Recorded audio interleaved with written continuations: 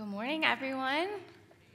I'm glad to be here with you this morning. So, as a kid, I loved riddles. I loved anything that needed to be solved, like mystery, novels, puzzles, that kind of thing. And so I brought for you this morning a riddle. Now, if you were in my journey class, you've maybe seen this, so don't spoil it.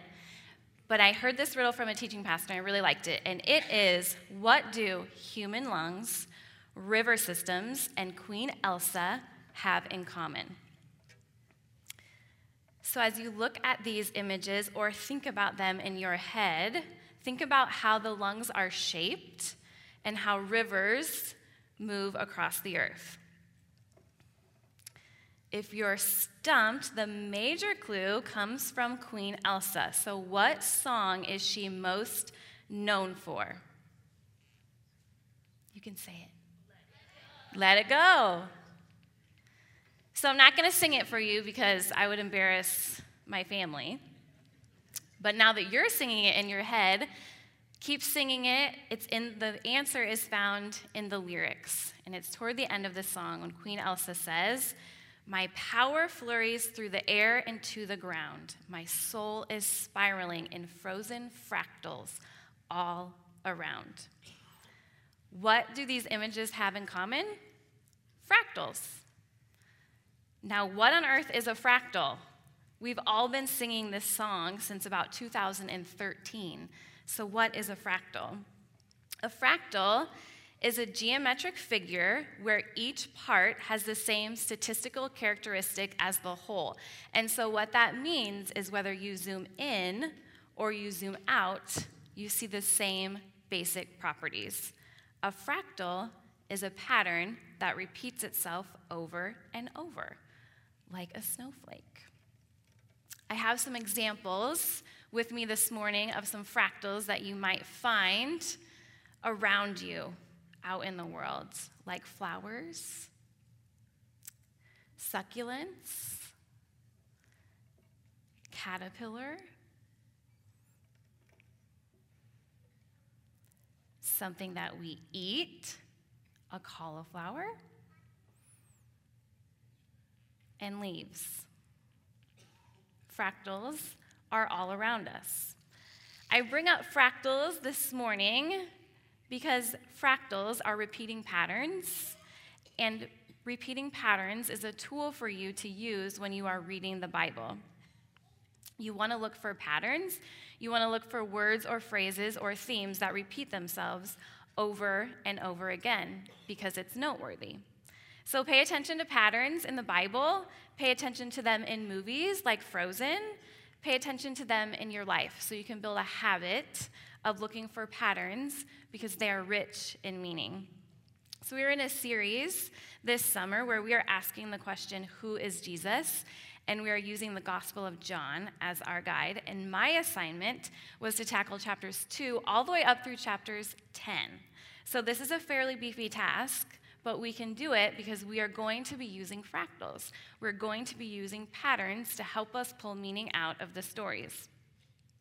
So these chapters, 2 through 10, have already been versified for us. And what I mean when I say that is that Bible scholars over centuries have organized the Bible in such a way to help us read it better and to help us understand it. And these 8 chapters have likely been lumped together for us based on a pattern.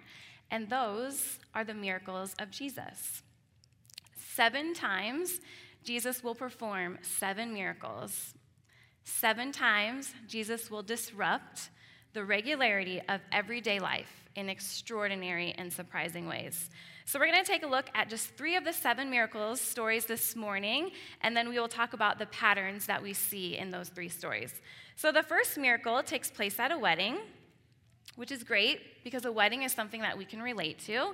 We've all been to a wedding before, and if it was recent, we probably heard the song Let It Go playing on the dance floor. So we can imagine the scene. There's music, there's family, there's dancing, friends, food, there's celebration, until there is no more wine. What a tragedy. You have to have wine at a wedding, right? It's biblical. This is the story that Jesus finds himself in. He is at a wedding, and the wine has run out. So there is no more wine, and very interestingly, Jesus' mother, of all people, provokes him with some urgency, and she says to Jesus, "Aren't you going to do something?" I love this part.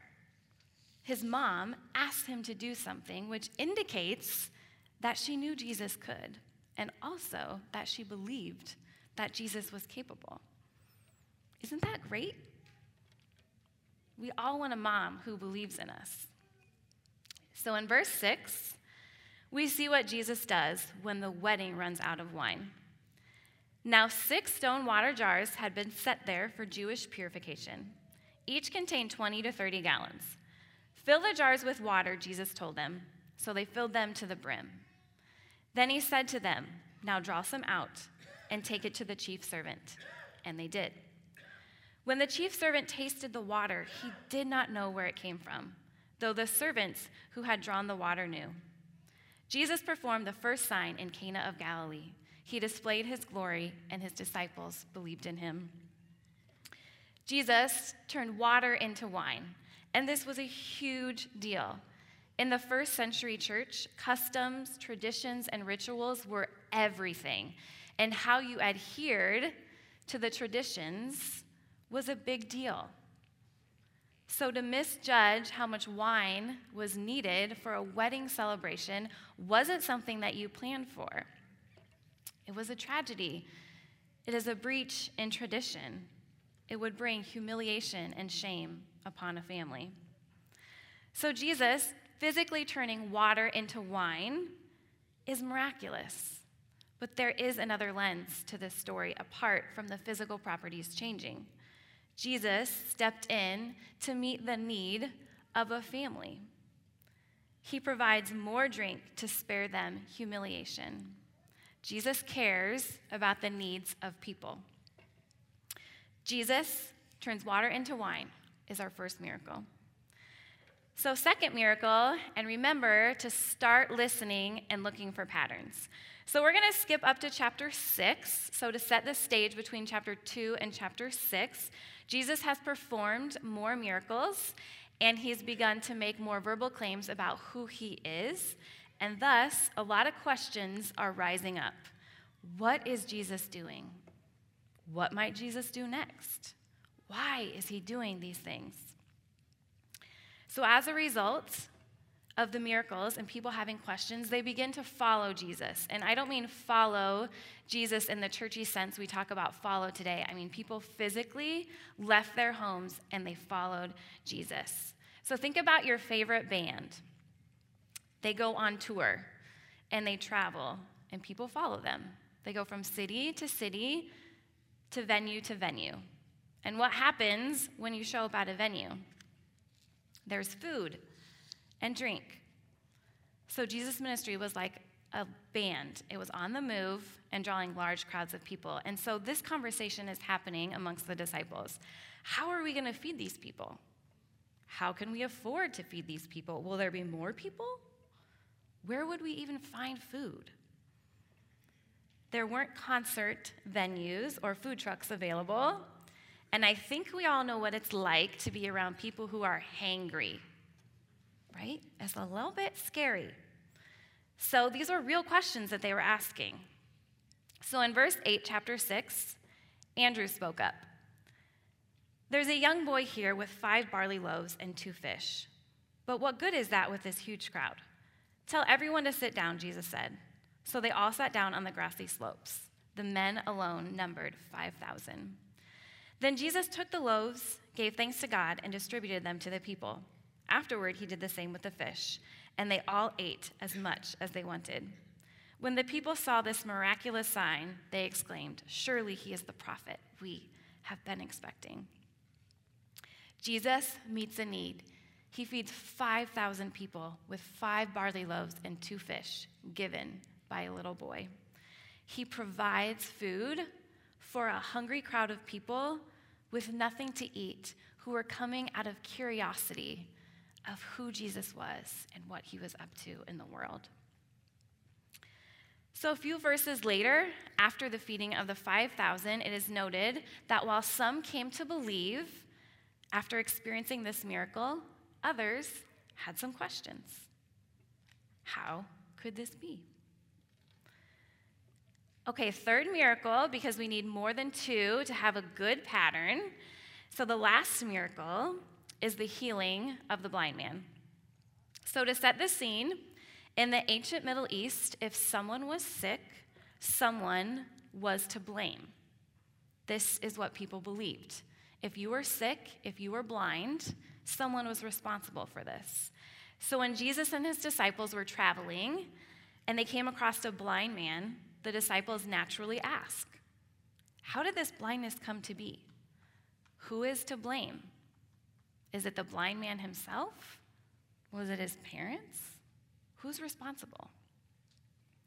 Jesus doesn't answer their questions. Instead, he does this. He spits on the ground, grabs a stick, mixes it until it's mud. He spreads it across the man's eyes, and he tells him to go and wash, and the man is healed. Jesus heals the man, and then some time passes, and people begin to recognize that this man who was once blind, who was deemed sick, has no power in the social hierarchy, can now see. And they are puzzled, and they are wondering. So they asked the man in verse 8, "How were your eyes open?"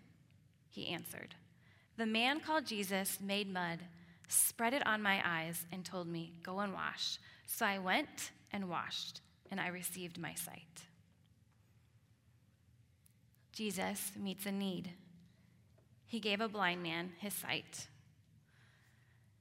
And afterward, a whole slew of questions continue toward the blind man who can now see, and also toward Jesus. Okay, it's time for fractals. It's time for patterns. What themes did you hear reoccur in each of these miracle stories? You might have some yourself, but I've pulled out just three for us this morning. And the first is that Jesus meets a need. The second, Jesus transforms one thing into another. Jesus transforms. Number three, people had questions. So what do all of these patterns say to us today? When we come to Jesus with a need, Jesus does something. He meets the need. Not always in the way that we expect, or the way that we hope, or the way that we want, or in our timing, but he always meets the ultimate need. So remember this when you bring a need to Jesus. Even when it appears that Jesus is doing nothing, Jesus is always working, even if it's just behind the scenes. Jesus is always doing something to meet the needs of your life and mine. Jesus transforms. Each miracle is a story of transformation, of turning one thing into another. Water into wine, a little bit of food into a whole lot of food, and blindness into sight. And I might add that the people who are witnessing these miracles are also beginning to be transformed on the inside. And how do we know this? Because they had some questions. People had questions. People are watching, people are present during the miracles, people who know Jesus, like his mom and his disciples, and people who didn't know anything about Jesus. And they are asking a whole ton of questions. One of those questions being the very question that we are asking this summer: who is Jesus? So I have this dream of furnishing my house solely on thrifting. I love the hunt of finding just the right item. I love good deals, and I can remember antiquing with my grandparents and my mom as a kid. I loved thrifting. So, like all other homeowners during pandemic, I had a little extra time for some house projects and fixing up some of my secondhand treasures. And so one day, my husband Brad comes home to find this in the driveway. I saw this recycled entertainment center as our new coffee bar. And Brad says to me, very nicely, I would not have brought this home if it was free on the side of the road. And I was so mad. How could he say that? I can see it's a little ugly, right? It's pretty orange and bulky. But I had a really high budget of $40. And this came with a light at the top, which Brad thinks is necessary for a coffee bar. So I hit the check marks, and despite being very discouraged, I press on, and I promise myself I will not be asking Brad for any kind of help. So after a lot of sanding, some more sanding and painting, and trips to the new store for backing, it now looks like this. It's pretty good. So now this is where my husband Brad makes me a cup of coffee every morning. And you know what? He likes it. He thinks it's pretty cool. So just like this old, worn-off piece of furniture that is deemed unusable, ugly, was transformed and restored into a coffee bar, Jesus is in this same business. Jesus is in the business of transformation. Jesus has come into the world to transform people like you and me, to save us, to make us new, to rescue us from the sin that entangles us. Each miracle is a picture of transformation that is possible for us. Just like Jesus transformed water into wine and bread into a whole lot, and blindness into sight, the same can happen in our lives. Jesus comes to transform us of our self-righteousness, of our desperate need to be right, from our independence, from financial success, from our picture-perfect homes, from our reputations and our appearances. He comes to transform us when we seek security in the wrong places. He comes to transform us from unforgiveness, from our worry, our fear, our stress, loneliness, anger, disbelief. He comes to transform us from our hatred towards others, from growing bitter. Jesus comes to transform us, to transform you and me from anything that holds us hostage, from anything that leaves us feeling broken and dark. Jesus is God who comes to disrupt the regularity of our everyday lives in miraculous ways, in surprising, unusual, sometimes peculiar ways, to get our attention so that he can invite us into the greatest work, which is to transform us from one thing to another, to transform us from death to new life.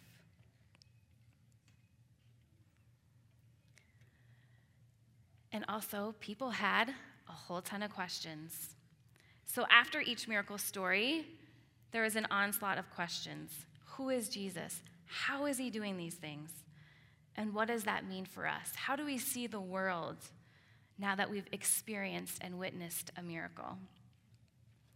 So as I was reading the miracle stories this time around, I felt like I was on the sidelines cheering for the people who were asking questions.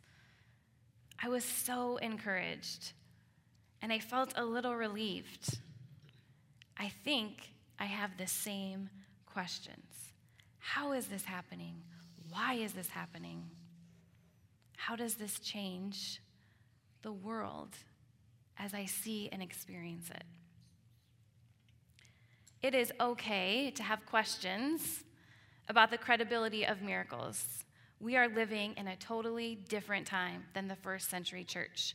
We are modern thinkers, which means that we are saturated in scientific methods, empirical evidence, and dualistic thinking that tells us that something either is or something is not. something either is or something is not. And so we are very quick to dismiss or imagine that there are any other kind of possibilities. So part of my job here at Orchard is that I get to work with college students who are navigating their faith on their own terms for the first time in the real world. They have a lot of questions, and also I have found that their ability to see possibility is a lot quicker than mine. And so they have introduced me to an author that they love. He's a Christian author named Bob Goff, and in one of his books, he asks this question. He says, how could we ever know who Jesus is if people didn't ask questions? How could we ever know who Jesus is if people didn't ask questions?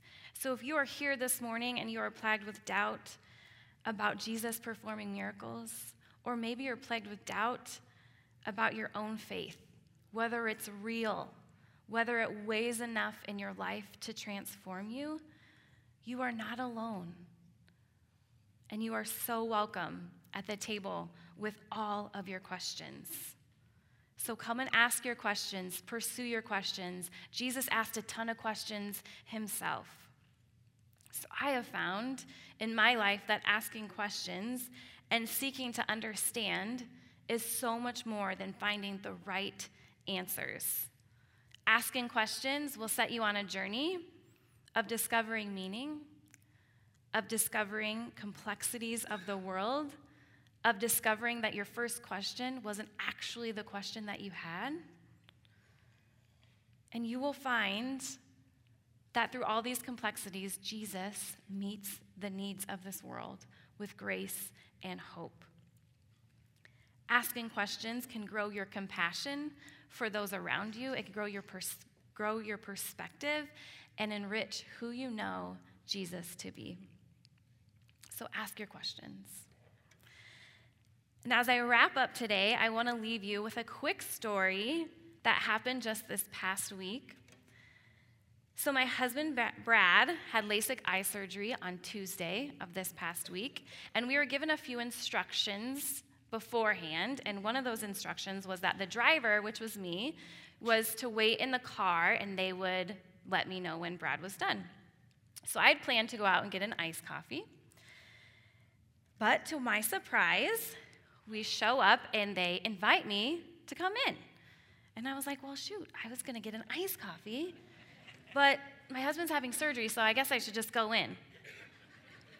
So I go in, and Brad gets checked in, and they usher us back into this sort of like back waiting room, and I'm the only one there, and so they take Brad back and ask me to wait, and I'm like, okay, I'm going to do a lap, see if I can find some coffee. No luck. It's a potentially an hour wait, so I'm like, what am I going to do? I settle in, and I try to change the TV from the Food Network to HGTV, but that didn't work, so I thought, okay. I started listening to a podcast. And then, another surprise. The doctor invites me back to join Brad. So I'm back kind of in this clinical room with Brad. We're there for a couple of seconds, and then the doctor comes in, and he says, can I pray for you guys? A surprise. Unusual. A disruption in our everyday regular life from a total stranger. We'd never met this doctor before. So the doctor prayed for the surgery, but mostly he prayed for the boys at the state training school where my husband serves as a chaplain. He prayed for this church, Orchard Hill. He prayed for our kids. And the tears started running down my face because in that moment, I was being transformed by the love of a total stranger whose hope was found in Jesus. So who is Jesus? Jesus is God who comes to disrupt the regularities of our everyday lives in miraculous ways, surprising ways, peculiar ways, to get our attention so that he can invite us into the greatest work, which is to transform us through the love and sacrifice of his son, Jesus. Jesus' greatest work is transformation through us, through his people. Let's pray. Dear Jesus, God, we come to celebrate you and all that you are capable of doing in our lives. God, you are a God of miracles. You are a God of transformation who can turn us from one thing into another. God, would you meet us in our questions? Would you meet us in our unbelief? Would you transform us to make us new? To make us like your Son, who served those around him with grace and hope and truth. God, I pray this morning for anyone here who's in a season of doubt. God, would you wrap your safe arms around them and join them in a journey of asking questions. God, would you meet them and speak to them this morning? Jesus, you are the way maker. You always find a way, and you are always working. You are a miracle worker, promise keeper. You are light in the darkness. We pray that you shine through us and the world as we worship you. It's in your name that we pray. Amen.